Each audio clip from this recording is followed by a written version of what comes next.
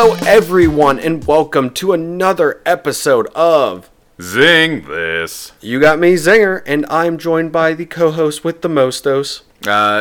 Burgos. Nice. I tried to rhyme as best as I could. But we are joined for, we have a very special topic today, but we are joined by a very, very special guest, all the way from the frozen lands of the north to the north of us. Adrian Simple, everyone. How are you doing? Hello. I am excellent. How are you guys doing? Awesome. We are doing great. We're glad to have you on, but this is a news-heavy topic, so that's why we felt that having somebody who deals with gaming news all the time would be a great person to have on. So, sir, if you could tell our audience where they can find more from you, or where they may have heard your buttery, amazing voice before. Sure, yeah. So I run a daily sort of microcast. The terminology that they like to use is flash briefings over on the Amazon Alexa device.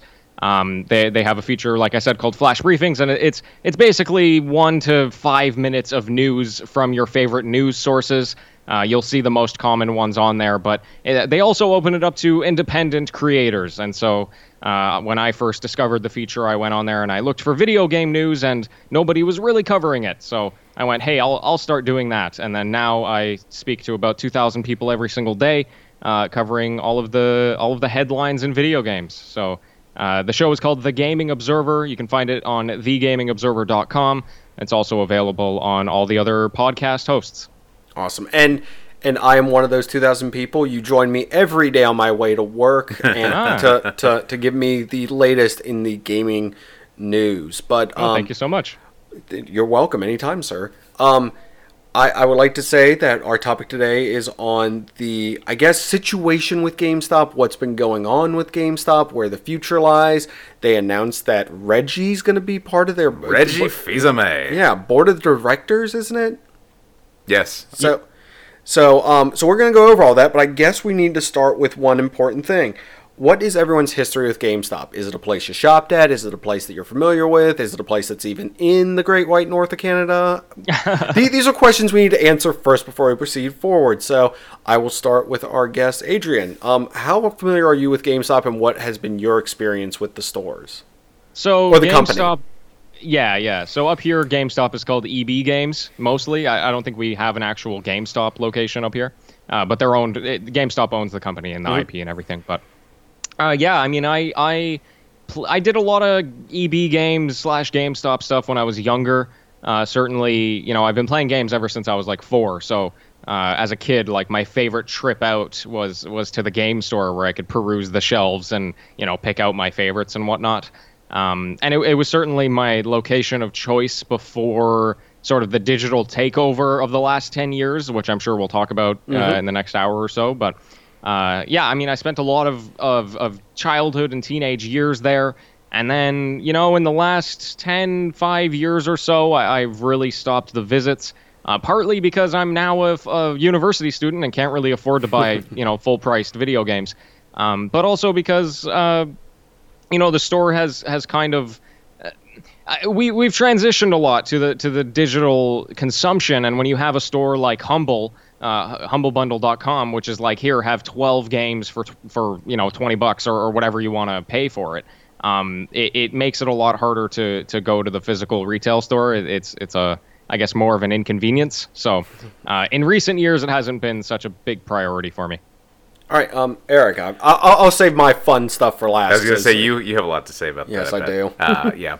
So I, again, as a kid, I loved going to, well, at the time, as a kid, it wasn't really under the GameStop title. It was back when it was still EB, or Electronics Boutique, or Babbage's. I remember FuncoLand. And FuncoLand. Those were the ones I remember. So I think the closest FuncoLand to where I lived was still like Northern Virginia. So I never made it there. Winchester. So yep, there we go. So but whenever I would come to Harrisonburg or to Charlottesville, those were the closest Babbage's or EB's. So I would totally go there, and it was like Christmas. I would always save up my allowance, my birthday money.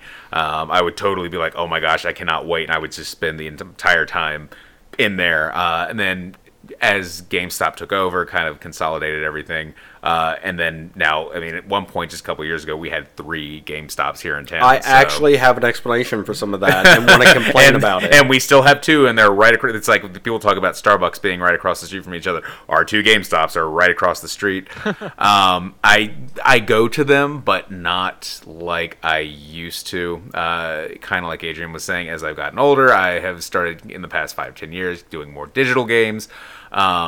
And also, I don't know if I should talk about this now, or maybe we'll get to it later. I guess we'll talk about it a little bit more. There are some things GameStop do that have made me want to go there less and less. So I actually went there recently because I got a gift certificate for Christmas, and I was reminded why I hadn't been there in a long time. So, yeah.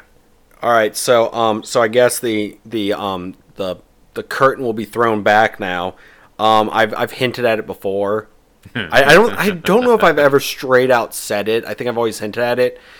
I worked for GameStop from 2006 to about 2012. I worked there I started as just a regular game advisor and worked my way up to interim store manager. I was there for a lot of stuff, saw a lot of stuff, drank the Kool-Aid or the Flavor Aid, if you want the correct terminology, for a lot of that stuff. And kind of sad to say this, I left in 2012, and there's stuff they're still doing now that is exactly the same. But that's something we'll get into. Yep. As for myself now, years later, because that's almost 10 years now that I haven't been there, it's kind of one of those places. Oh, hey, I need to go buy a pre-owned, or I want to try out this game, but I'm not sure about it. Let me go buy a pre-owned because their return policy has a giant loophole in it to where I can just return it if I don't like it. It's not somewhere. It's not top of my list of places to go to buy stuff. Right.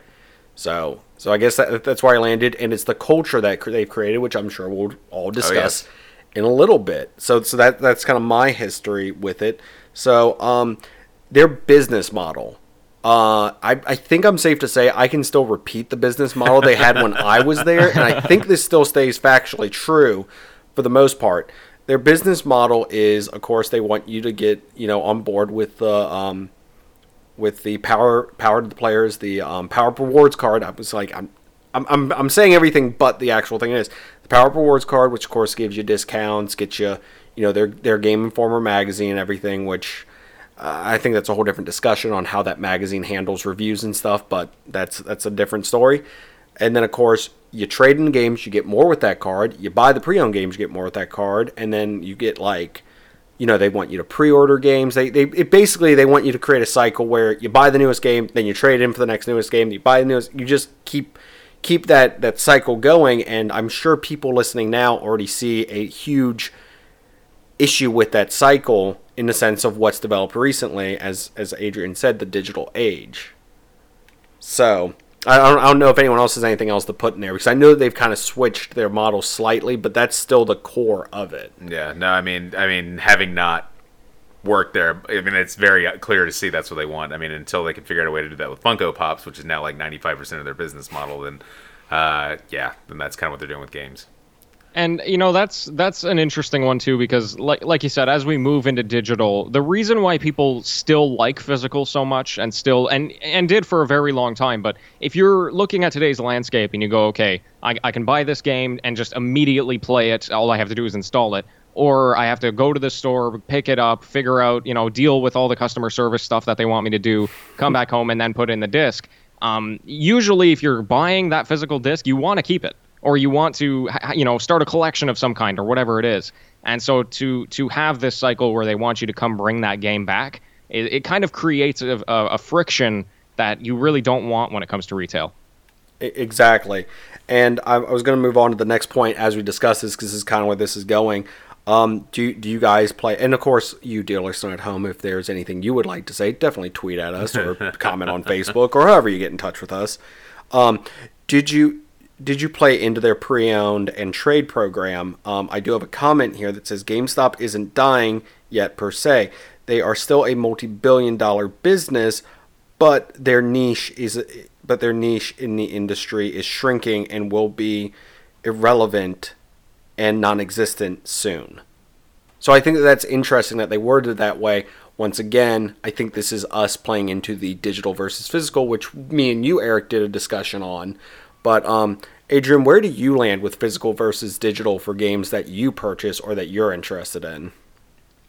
For a very long time, it was physical, just because I liked seeing the games in front of my face and being able to fan them out and be like, ooh, look at all these games I have. And, I still have my huge 360 collection, which was my teenage years, back at home. However, just because I guess of personal life circumstances, I'm now in university. I'm in a bachelor apartment. I don't really have a lot of room, so digital makes it much easier. The other aspect to it now as well is that I'm mostly a PC gamer, and obviously there's not a whole lot of physical copies of PC games anymore.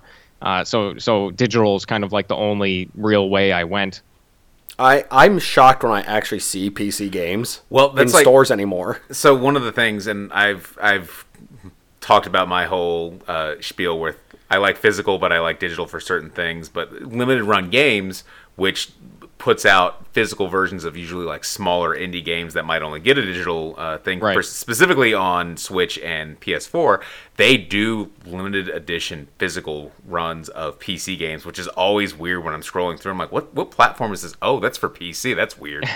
But it'll also come with like something really cool, like here's a big fold out map of the kingdom in the game or something like that. So they make it worth your while, but it's still very weird to just see, instead of seeing the Switch or the PlayStation or the Xbox logo, you just see PC at the top, and that's weird. So here's the thing. I mean, we did a whole episode on the digital versus physical. I think that's kind of an ever evolving thing too with us. Is I'm sure it will keep coming up and going back. I can actually give you a 100% prime example of digital versus physical for me. So I bought a physical copy of Borderlands 3, just the game, not the Game of the Year edition for PlayStation and everything. And I had it, and I was like, I really want to get the season pass. They had a sale where the season pass is like, I'm just going to say this off the top of my head, I think it's like $50. And the game that has the season pass bundled with it was $50 for digital. So I was like, I'm just going to buy the digital one with the game so I have it just on my system. I feel like that's the best. I mean, that's the thing. When they do these crazy deals like this, one, I can sit on my couch and do all this. Right. And two, I don't have to go interact with anyone. I just have to sit there and have a conversation with myself. And I don't need anyone pushing me to buy the thing. I'll do it myself. But no, I mean, that's the thing. It's the simplicity of it sometimes of, oh, I've got the space. Why don't I just buy this and have it sitting right there to where I don't have to, oh man, the disc isn't in the case, or I can't find where the case is, or my kids moved the case. I don't have to go through that if it's digital. And that's the problem with GameStop. And I'm sure the next bullet point we're going to have is on this exact situation. PC games, I'm like, I have stuff on my PC. I've never bought a physical copy of anything for like I don't even Warcraft maybe. I was gonna say the last any physical game I bought for my PC was either Diablo. I think it was Diablo 2, and then it was World of Warcraft. Like those, like over 10 years ago. It was the last time I bought anything physical for my PC. So to clarify, you're talking World of Warcraft is in the RTS.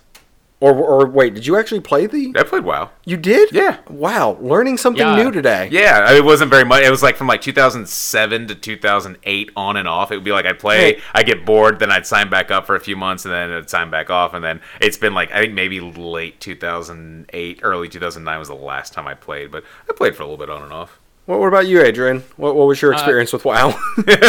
So I actually did have WoW physically as well. Mm-hmm. It was one of the few PC physical games I had because I was, like I said, I was pretty young when that whole transition was taking place. So anyway, I played WoW as a kid because my dad was really into it, and he was like, he wanted somebody to play with. So he signed me up for my own account, and we played together. But I didn't play for very long. I found fairly quickly that MMOs are certainly not my type of genre, and it was a learning experience as a kid, at least. Yeah, I know I think I played it right before Mist of Pandaria, if I remember. But I was off and on. Like I'd buy a card, play for like, if it was a 3-month card, I'd play for a month and a half, and then off and on until the card died, and I was like, I'll get it later. Yeah. So, I mean, I understand the appeal. I understand. I play plenty of games that still have that kind of aspect to them, but at the same time, it's like I don't feel like paying a monthly subscription to something I could drop at any time and have zero interest in. with so many games being so cheap now, like going $10 or however much it is, $15 a month for a single game is really hard to justify when there's something like the Xbox Game Pass, which is cheaper and gives you hundreds of games. Right. Yes. So the next thing I have on our to discuss is what do you, and I think we've already established this, but then we can dive into it a little bit more now with Reckless Abandon. What do you think caused the decline in the company over the past few years? I do have a blurb, and I didn't do much research on this because once I got into the stocks and everything and how all that worked, it just, my eyes glazed over. So if anyone's going to do any stock talking, you can. Just understand my response will be, okay. We can say whatever we want then. Perfect. So I have a thing from Fast Company here that's a comment on that. The game store chain GameStop has announced that it will be shutting down between 180 and 200 stores worldwide. This news comes after the company suffered a 14% decline in global sales in its second quarter. That decline meant that the company had to lose a net of $32 million over that period. That was, of course, from September of 2019, and it was an article I found from Fast Company. So that is a huge hit they took, I mean, just half a year ago and everything. I know that there was a lot of memes and stuff going around for like GameStop's looking for a buyer and everything, and people I'll give you $2. Yeah, giving them their trade-in thing. But I think we all can agree the decline is, I think, majorly the power of digital games. Sorry, I blanked there for a second. The power of digital games and that whole appeal of, like, I don't have to interact with anyone technically, or I could just buy this from sitting on my couch or sitting at work, or just or on your break, just hit a button, have it be downloading. Right. And I think the other thing I've noticed a lot of people when I was doing some research, the environment of the stores. A lot of people don't like the pressure sales and stuff like that, and it's kind of just somewhere that I don't think a lot of people like going, because I know when I go in there, I have to get that mindset of, no, I don't feel like pre-ordering that. No, I'm not interested in that. No, this is the only pre-owned game I'm buying. And funny enough, coming from the reverse of being the person who was trying to do that, it would be me rolling my eyes at this person going, oh man, they're going to be in here in like a week again buying stuff. So I don't know if you guys can think of anything or know of anything that could have contributed to this decline. And it wasn't just an instant thing. I think this was a building thing, that this was their biggest loss. I think that those two things are definitely the big ones. And it's worth noting as well, like, we are definitely transitioning into an age of digital gaming, but for a lot of companies, if you do look at their, at least for the public companies, if you look at their distribution, they're mostly 50-50 physical and digital. So it's not so much that digital is taking over completely, but that it's kind of that they're catching up. And who knows how that's going to change over the next 10 years. But so really what it is it's maybe not necessarily GameStop dropping so completely that they can't compete with digital. It's just that they're kind of evening out. The other aspect of it is I think especially like specifically 2020 or like in the last 6 months, 8 months, whatever it is, we're looking at a new console generation coming up, which means that, you know, at least in the last few years, people haven't been buying as many consoles as they necessarily would be when a console is first released, which is bad timing with this transition into digital. And also now with this coronavirus thing, if this is going to last through until the end of the year, how are we going to, you know, people aren't going to want to leave the house so much, interactive stores all that much, especially with the other changes that they're making with the stores. We'll talk about that later. But, you know, it's all kind of like a perfect storm happening right now of like everything converging into a GameStop catastrophe. It is, and I think we'll talk about their plans for the future and how that catastrophe could continue into those plans. But I want to just point out a quick thing real quick. When you are listening to this, dear listener, tomorrow is both Doom, but I know the two people I'm talking to are probably more interested in... Doom. See, I wasn't expecting the song. Of course I'm going to sing the song. Animal Crossing. How are you getting Animal Crossing? Digitally. It's been on my Switch since they let us start preloading it like a month or so ago. So you are not worried about any quarantines? Nope. You're not worried about having to go maybe accidentally touch hands with somebody? Nope. You are completely good to go. Nah, it is sitting there. I am waiting for the second that it's midnight on the 20th and I can go blink. And Adrian, what about you, sir?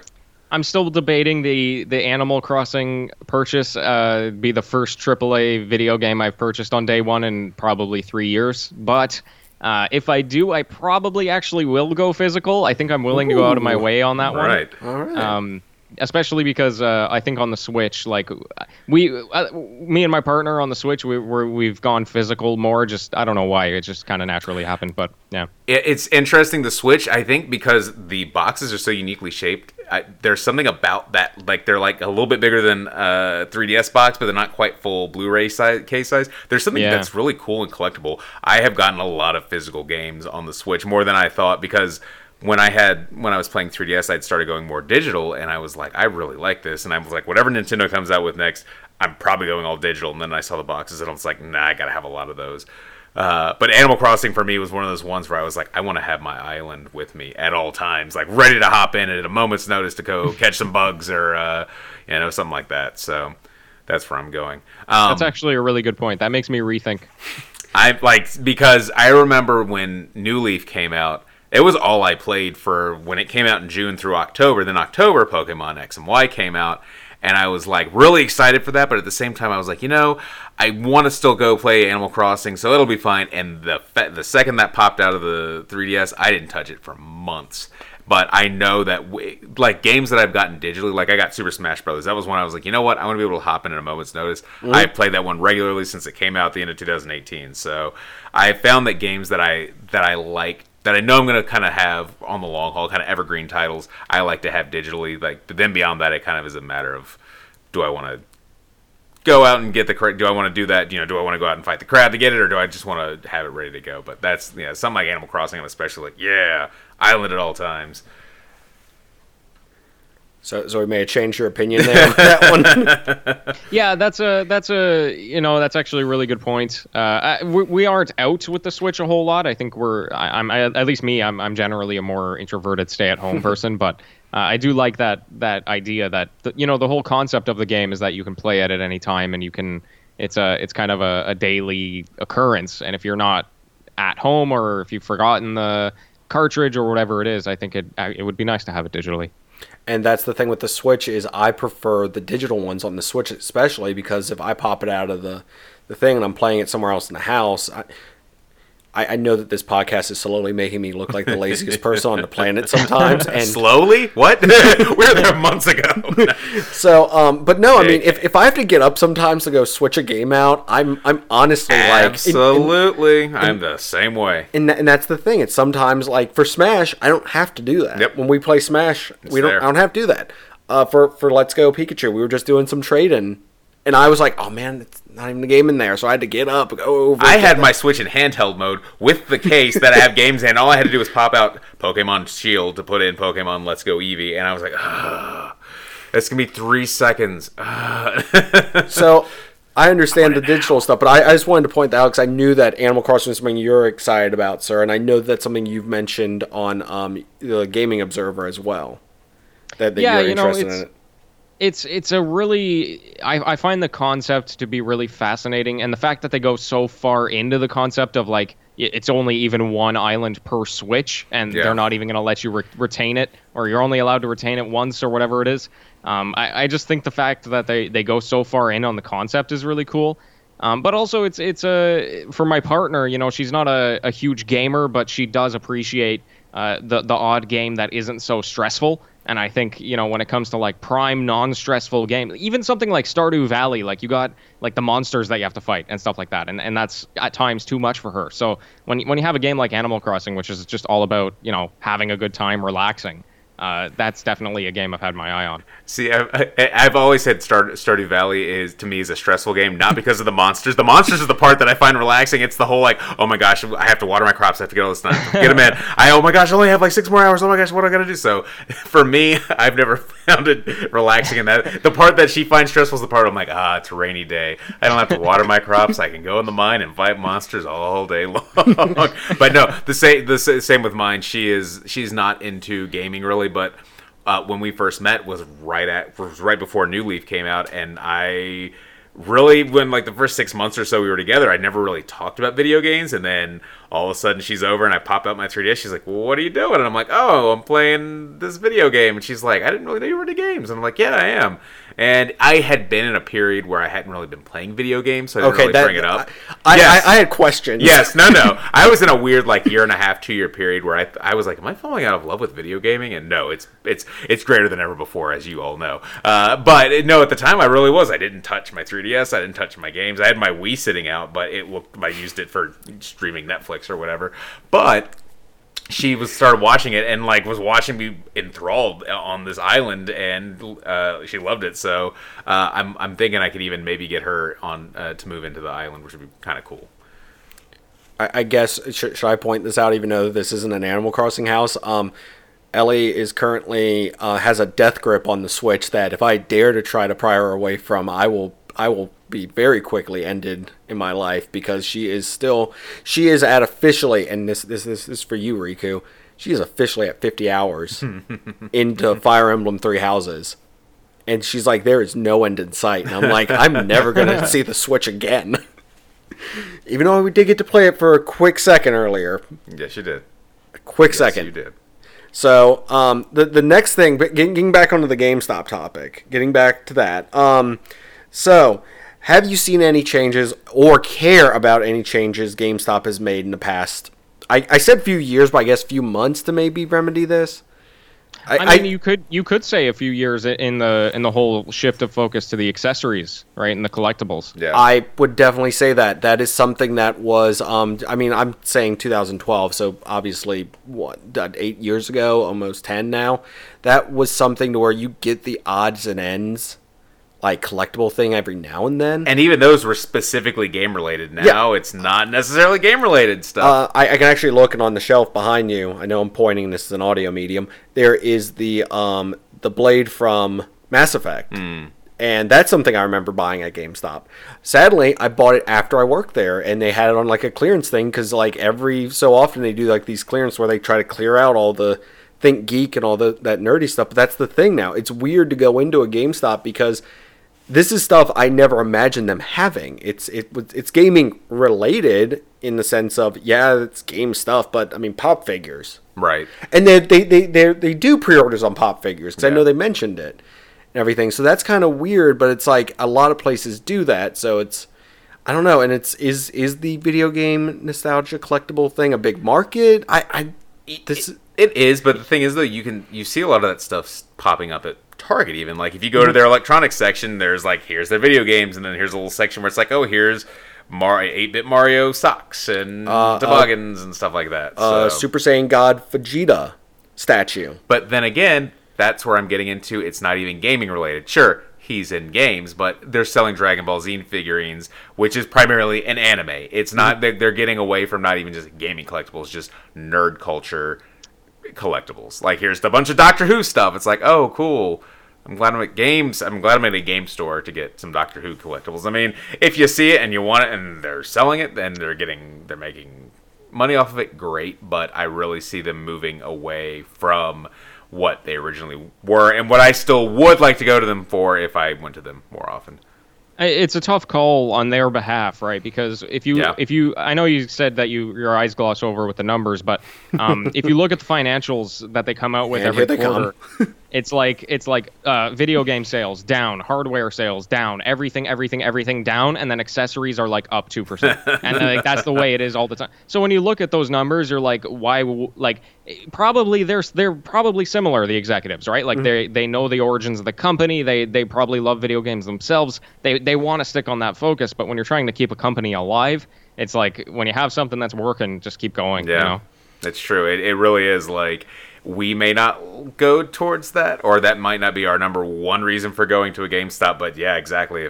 Maybe that's how they're changing their model to evolve with the times, and we're just not with what they're trying to go with as much. So yeah, I mean, you gotta do what you gotta do. So that perfectly leads us into the next point. What has GameStop claimed they will be doing to change? So the most recent things that I haven't been keeping super close eyes on it, but the most recent things I'm seeing is that they're really trying to make this more social experience of people coming to maybe play games or experience games or, interact with a local community.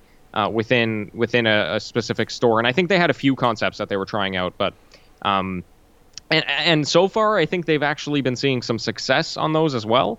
But yeah, I mean, this transition has been certainly quite the pivot for such a large company to make. So I heard that as well, and I kind of gathered this as, and I'm going to get real local real quick with this, but I think it's kind of something that you can see in a lot of places. We have a local gaming store. We have a few local gaming stores that they're like local, like they're not a chain everywhere. It's just this one location, and they pivoted from being very much like GameStop over to they now do Magic tournaments. They do work. They open it up to where it's, yeah, they have video games, but it's also the acceptance of everything pop culture and nerdy in the sense of they have Magic, they have Warhammer. They've opened it up, and I'm like, is that what GameStop is trying to strive towards? Is this like more like a hangout place where you can still do all the trading, or is it kind of just like, I don't see, that's the thing. I'm trying to see where they're going with this. And yes, I said this earlier, I'm going to say it now. Not the best time for a social experiment of let's see how many people we can get to come into our store, but at the same time, I'm trying to gather. I think that's where they're going with this from what I'm gathering, and I don't know about a big chain store that does like the hangout area, if you would. I don't know. I don't see it. No, it's true. I mean, who knows by the time, I mean, we're recording this 4 days before it hits. I mean, who knows what change? I mean, look at all the change. You and I were talking before we were recording how much since Friday night things have changed, and who knows what's going to be changing now between now and Thursday, just society and everything, or in the next. I mean, right before I started recording, they're talking about gatherings of 50 or more being postponed or canceled for at least 2 months, stuff like that, and it's like these, immediately they're going to be immediate effects, but then how, we don't know how all this is going to turn out. This is still a very new thing with coronavirus. It could have longer term effects, and I mean, you're right, for being something trying to get people together, which I think is something that could only help. I think that's a good thing, especially in very divisive times. I think anything that can bring people together over something common is good, but especially when it's sort of a, hey, let's come together. Oh, by the way, stay 6 feet or more apart. Yeah, it's very poor timing, and it's not any one person's poor timing. Yeah. It's just to the way the sort of perfect storm happened, and I think that would be a great thing, though. I mean, I think it would be cool, especially because with our local place that you were talking about specifically, like I don't do really much tabletop gaming or card gaming, and with their new location that just opened last year, I feel like that's like 90% of what their game stuff is. Because as I go in for more video game related stuff, it's just a very, very small little area of their place now. So if GameStop wanted to do something like that was more focused on, I mean, if they want to do tabletop or card gaming, that's great. But if it was more video game focused, I'd be all for that. I think that'd be kind of cool. I was just throwing it out there as something. I mean, I know because once again, very, very, very local conversation here. Sorry, everyone involved right now. But their previous location had tables for stuff, but it was very cramped, and they focused more on gaming. Yeah. And then they flip-flopped it, and it seems like, I mean, the place always seems to be busy when I'm in there. Every time I drive by, it's busy. So I mean, they definitely did something right. Yeah. So I don't know. And it's working for them. Awesome. And I know from when I've traveled, I've gone to other stores that are like gaming related. That it seems you walk in and they have kind of everything that you could want from nerd stuff, including the collectibles and everything. Yeah. So I don't know. It's a weird transition and stuff because I know that particularly that local game store doesn't do much digital stuff. None at all. Like you can't even, I think, buy time cards in there. Right. But they're sorry. Go ahead, Adrian. Let's say, there's a world where the coronavirus isn't happening. and GameStop comes up with this new idea, have these social gatherings. Mm-hmm. Yeah, maybe transition into something that's a little more local or a little more, community focused. I think the issue that they would still run into, like, don't get me wrong, I think it's a great idea, and I think the more local you can get, the better, or more community-driven you can get. But the problem is that what that kind of requires is trust in the people who are running those specific locations. Yep. And I think GameStop famously doesn't necessarily trust or put a whole lot of weight into their managers or into their locations or their employees. And so I think they would still run into that barrier. It would require not just a redo of the concept of the store, but also of their management process. I mean, I'm looking at the perfect example of that right in front of me. Thanks. Just kidding. Thanks. I appreciate the stinging dig. I can actually speak to that. They used to do the Madden tournaments and the Call of Duty tournaments and everything. And I mean, the stores I worked at participated in it halfway because I was, like I said, the assistant manager. My manager was normally like, "Hey, you're good at working with people. You go handle this. You go do it." I almost am positive if I was not the person there, they probably, because I know a ton of stores that never did the stuff. Right. Like they just send a thing saying, "Oh yeah, so and so won it," and they just gave it to whoever reserved the most stuff or something. Like I will 100% say there are dirtbags that worked at GameStop and for GameStop at any point in time, and that's every company too.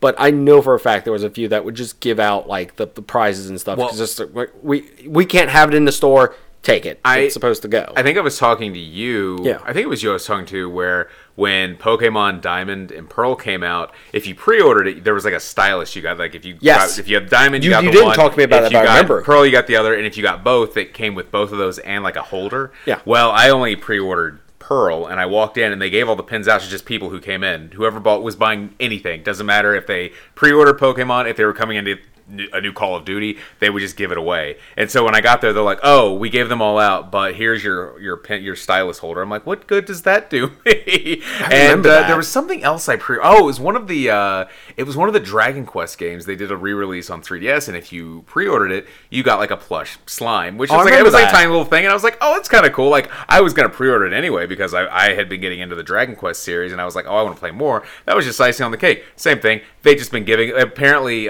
because another friend of mine who actually I'm going to get to him, our friend Eric, he had gone in to pick up his pre-order, and the guy was giving out his very last one to a little girl who just happened to be there, and the guy behind the counter was like, "Oh, hey, little girl, you want this?" Gives her this slime doll, and then Eric walked up and was like, "Hey, I am here for my pre-order," and then he gave him the pre-order, and he's like, "And where's the slime?" And he goes, "Oh, I gave the last one to that little girl." And he was like, did she pre-order the game?" And she was like 3, and he's like, "Well, no." So then when I went to go pick mine, there were none. So those are things we ran into. However, positive, if there's a positive for GameStop, this same friend of mine, Eric, he's been my best friend since elementary school. He has been working where he lives right now on a really big community project, and he's been doing a lot of fundraising. He's put his heart and soul and blood and sweat and tears into this, and he had to go out and work with a lot of businesses like, "Hey, can you donate some goods to help with this fundraiser we're doing?" And he said his GameStop, which he frequented and said was like the best GameStop he ever went to, just donated all sorts of goods, and throughout the process, as if there was anything he needed for this project, they were willing to help out. So he said that was like such an exceptional GameStop, and apparently it's going out of business now. So it's one of those, I guess, ones that we listed maybe. Exactly. Yep. So it's like one of those things where it's like, hey, you get these good ones, and then they kind of unfortunately get pooped on. So I feel like that's how it is with GameStop, even from working there, and I know the culture hasn't changed too much. There's certain stores that had we got this pre-order stuff, just get rid of it. Just get it out because we don't have room for it, and just give it to whoever. Then there's other stores that would hang on to it, and it's like, no, we are sticking to the rules with this stuff. If you pre-ordered it, you get this stuff, period. And that's the thing. It's so weird, and I feel like it was a very, like, your opinion of GameStop might have come from how your local GameStop handled stuff. And that shouldn't be the way it is. It shouldn't be that way. It should be a universal thing across the board, and I think they're reaping what they sow now with some of that. I don't know if you had anything else, Adrian, with that before we move on to what do we think Reggie's going to do?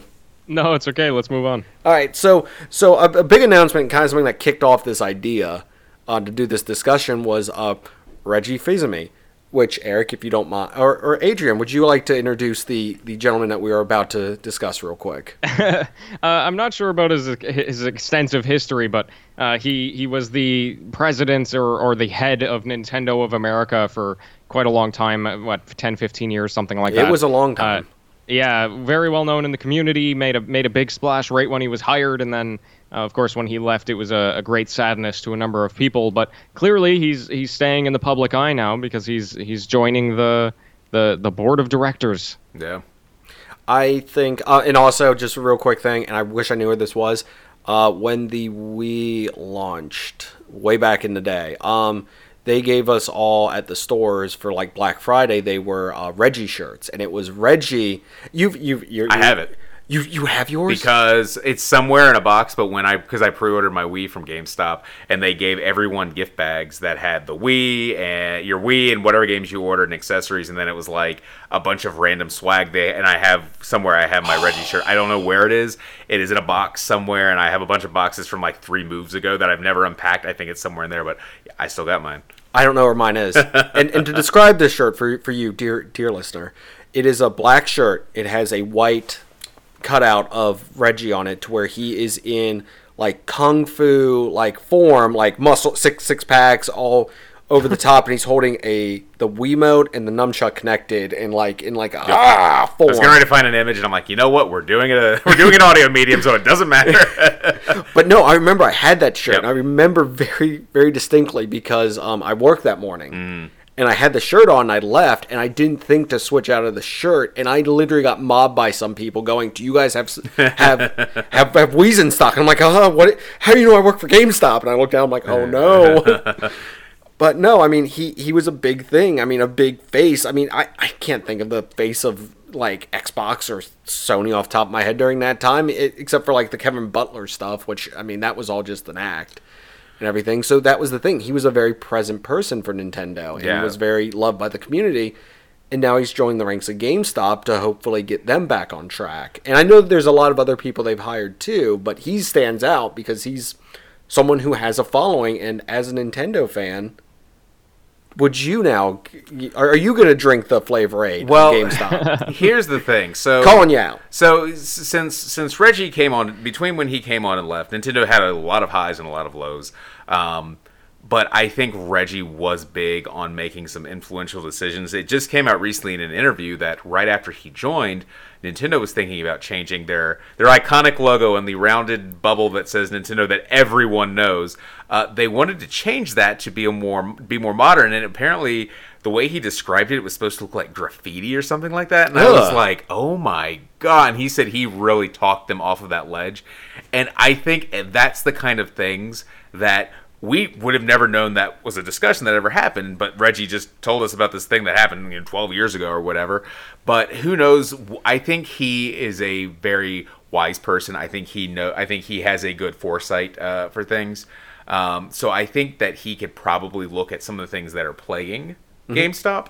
Because when he came on, Nintendo was coming off of they were in the middle of the sort of realizing the GameCube was a bit of a failure. I love the GameCube, but it did not reach the success of nothing could touch the PS2 or the more powerful Xbox. The good old days. And he came around the time that the DS was coming out, and I think he really pushed to help Nintendo at least get the strengths out of their systems. And I think he was a big part in getting the Wii really big, and he's even spoken of the mistakes. He's been very forthright about the mistakes they made during the Wii U era and how they took what happened during that very, very low point, I would say, of Nintendo to now the crazy heights of the Switch era. So I think that he can translate that to GameStop. I mean, if there is no point, if they're not at a point of no return, I think that Reggie can very easily kind of help them pinpoint where they are failing, and I think he can maybe kind of start at least steering them in the right direction. Now, when it says board of directors, is it sort of like he's going to be just sit there and kind of say yay or nay? Are they going to be like seeking him for his sage advice? We don't know. It's going to be interesting to see if we're going to be able to directly say, oh, that's clearly a Reggie move, or is it going to be a more subtle thing that's going to take months or years to start taking place? I think that was a very good, comprehensive look at how he might have an influence there. To introduce a little bit of pessimism, he was hired at the same time as the former CEO of Walmart and I think the current CEO of PetSmart or something like that. Yeah. And he's going to be one of 10 or 11 or however many board of directors there are. Right. So he's certain, I think it's certainly an important hire. It's not like they did it by mistake. Sure. but at the same time, when you're hiring executives of the the largest company in the world, it introduces some pessimism of like, are they doing this because he knows what he knows about the gaming industry and thus will make more money, or is it because hey, he brings a certain expertise that would make our customers more happy, or whatever it is. And like you mentioned, we don't know necessarily the capacity of what an individual board member can do. Right. Obviously, I think it's going to be far less influence than. I think certainly he'll have less influence than being the head of Nintendo of America. But sure. Absolutely. I think having that voice at the table is certainly a positive by all means. I've seen people who think that him going in is it's going to be the equivalent of what he did at Nintendo, and it's like, no, he is not taking over as president of GameStop or CEO or anything like that. He's on a board of directors. A lot of places have boards of directors that can sometimes be dozens or even hundreds of people. So it's kind of, it's not in that same capacity, but knowing the kind of person he is, I think his voice is going to be heard no matter what. Whether they do anything, I don't know, but yeah.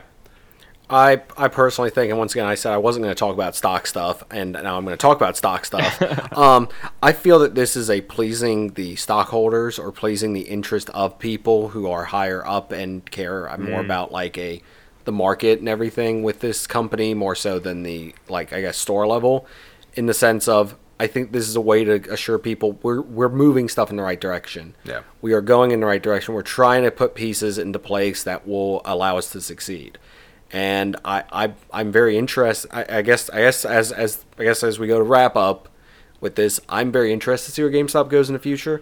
I'm very interested to see where the gaming industry goes in the future, because as it was pointed out by Adrian, we're on the cusp of technically the big two. No offense to Nintendo. No. Nintendo, I have learned years ago, decided to do their own thing. They're on their own schedule. They're like, we're not competing with the two carnivores.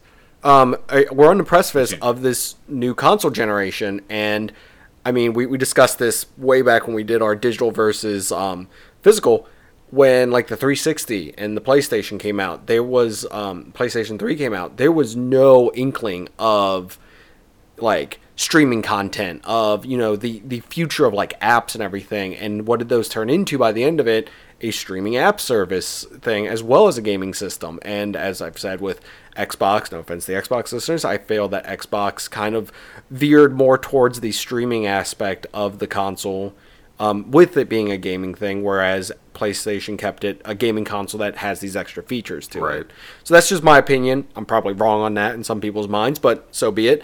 And that's the thing. Your opinion is wrong. We have no clue where the next gaming consoles are going to go with this stuff. We really don't. And I mean, they have pushed. I know Xbox has done their it's which version of it is it? It's the S or well, there's one of them where it doesn't even have a disk drive. Right. Yeah, they have an all-digital edition of one of their current consoles. Which I don't think that's a bad move. I 100% think that's a great move, because that's something to where, I mean, depending, that could be a lounge room Xbox where you have your main one, or it could be one that you're just doing digital.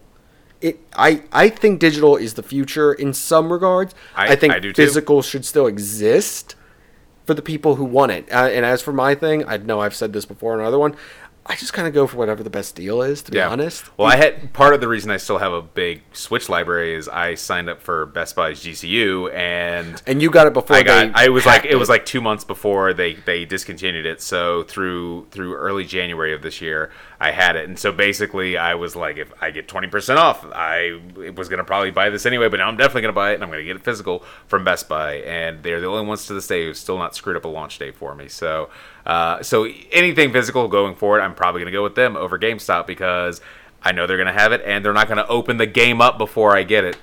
That is my biggest freaking pet peeve with GameStop, and it's why I do not want to go. That's all their copies. Most of the games I bought from GameStop are like that. I hate that. It's not the display. It's not the display copy. That's what they do. They immediately get the games in, and they just boom, boom, boom. I know people who will. Eric, again, will not shop there. He wouldn't go to a GameStop for a long time, because he's like, that's not a new game. And I agree with him. I want to open it. And I've heard of people taking, back when saves were on cartridges or whatever, I've heard of people going home with a 3DS game that was quote unquote new, and they popped it in and boom, there's a save file on it because the GameStop employee took it home and played it first. They did have a checkout policy. I will admit that. And that is terrible, and I disagree. If it's a used game, I don't care. But if it is a quote-unquote new game, that's bullshit. I will say this. And I'm not trying to shed any positive light on myself because me and one of my managers agreed, no new games, especially ones that can keep a save file. Yep.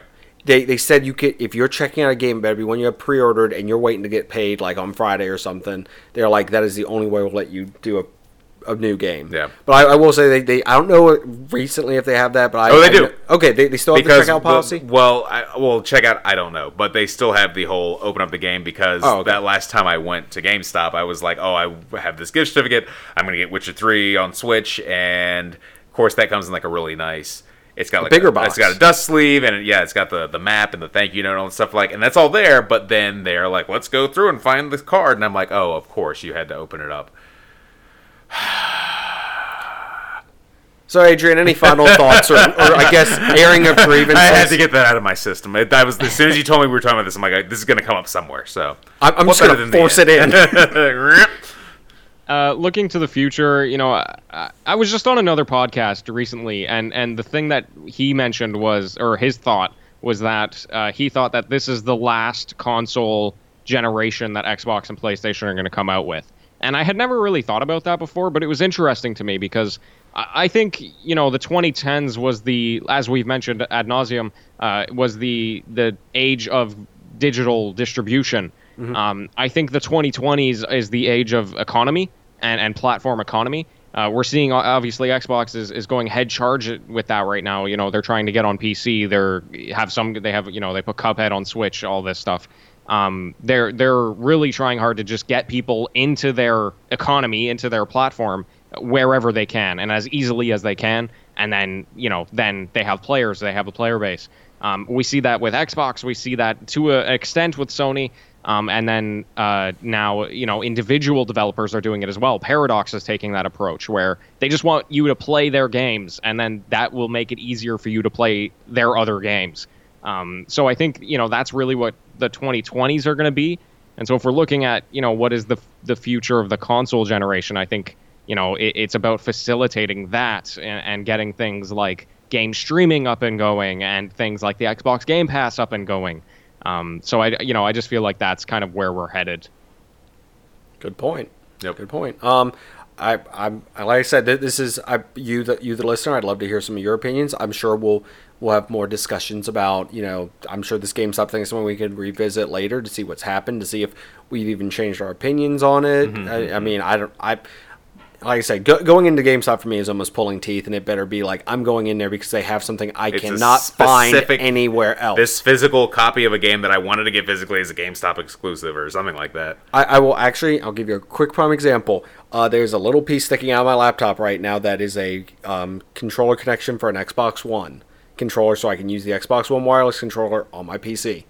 GameStop is the only place in the area that had it, and that's the only thing I went in there for. I walked in, I was like, I need this, and they're like, I'm like, I just need that. What do you want to pre-order? You want to put the $5.99 a year protection on it? I was just like, I just need this. You are the only people that have it. Please let me go with my the thing I want to buy. Let me take my money, please. I want to go. So we will see. I'm very excited, but also I'm very excited to have had Adrian on today. Thank you so much, sir, awesome. for joining us for this conversation. Yeah, thank you so much for having me. It was a lot of fun. And once again, where can people find more from you, sir, if they happen to maybe skip the intro? Yeah, thegamingobserver.com, or just find me on Twitter @gaming_observer. All right, and of course you can find this podcast on most major podcasting platforms. You can also, of course, find us on Twitter. Zingness is, of course, the main show, but you can find Eric I'm at Eric Berg, ARICBERG, on Twitter and Instagram, and Backlogberg, which I've been thankfully updating because you kept pushing me to every week. Hey, follow it, people. We need to show people that. I was saying, now I need people to actually follow me and like my posts. I think I get one like, which is like my other main account. So, but hey, it's a like. So it is a like. All right, everyone. Thanks again for listening, and we will see you next time on Zingness. Back.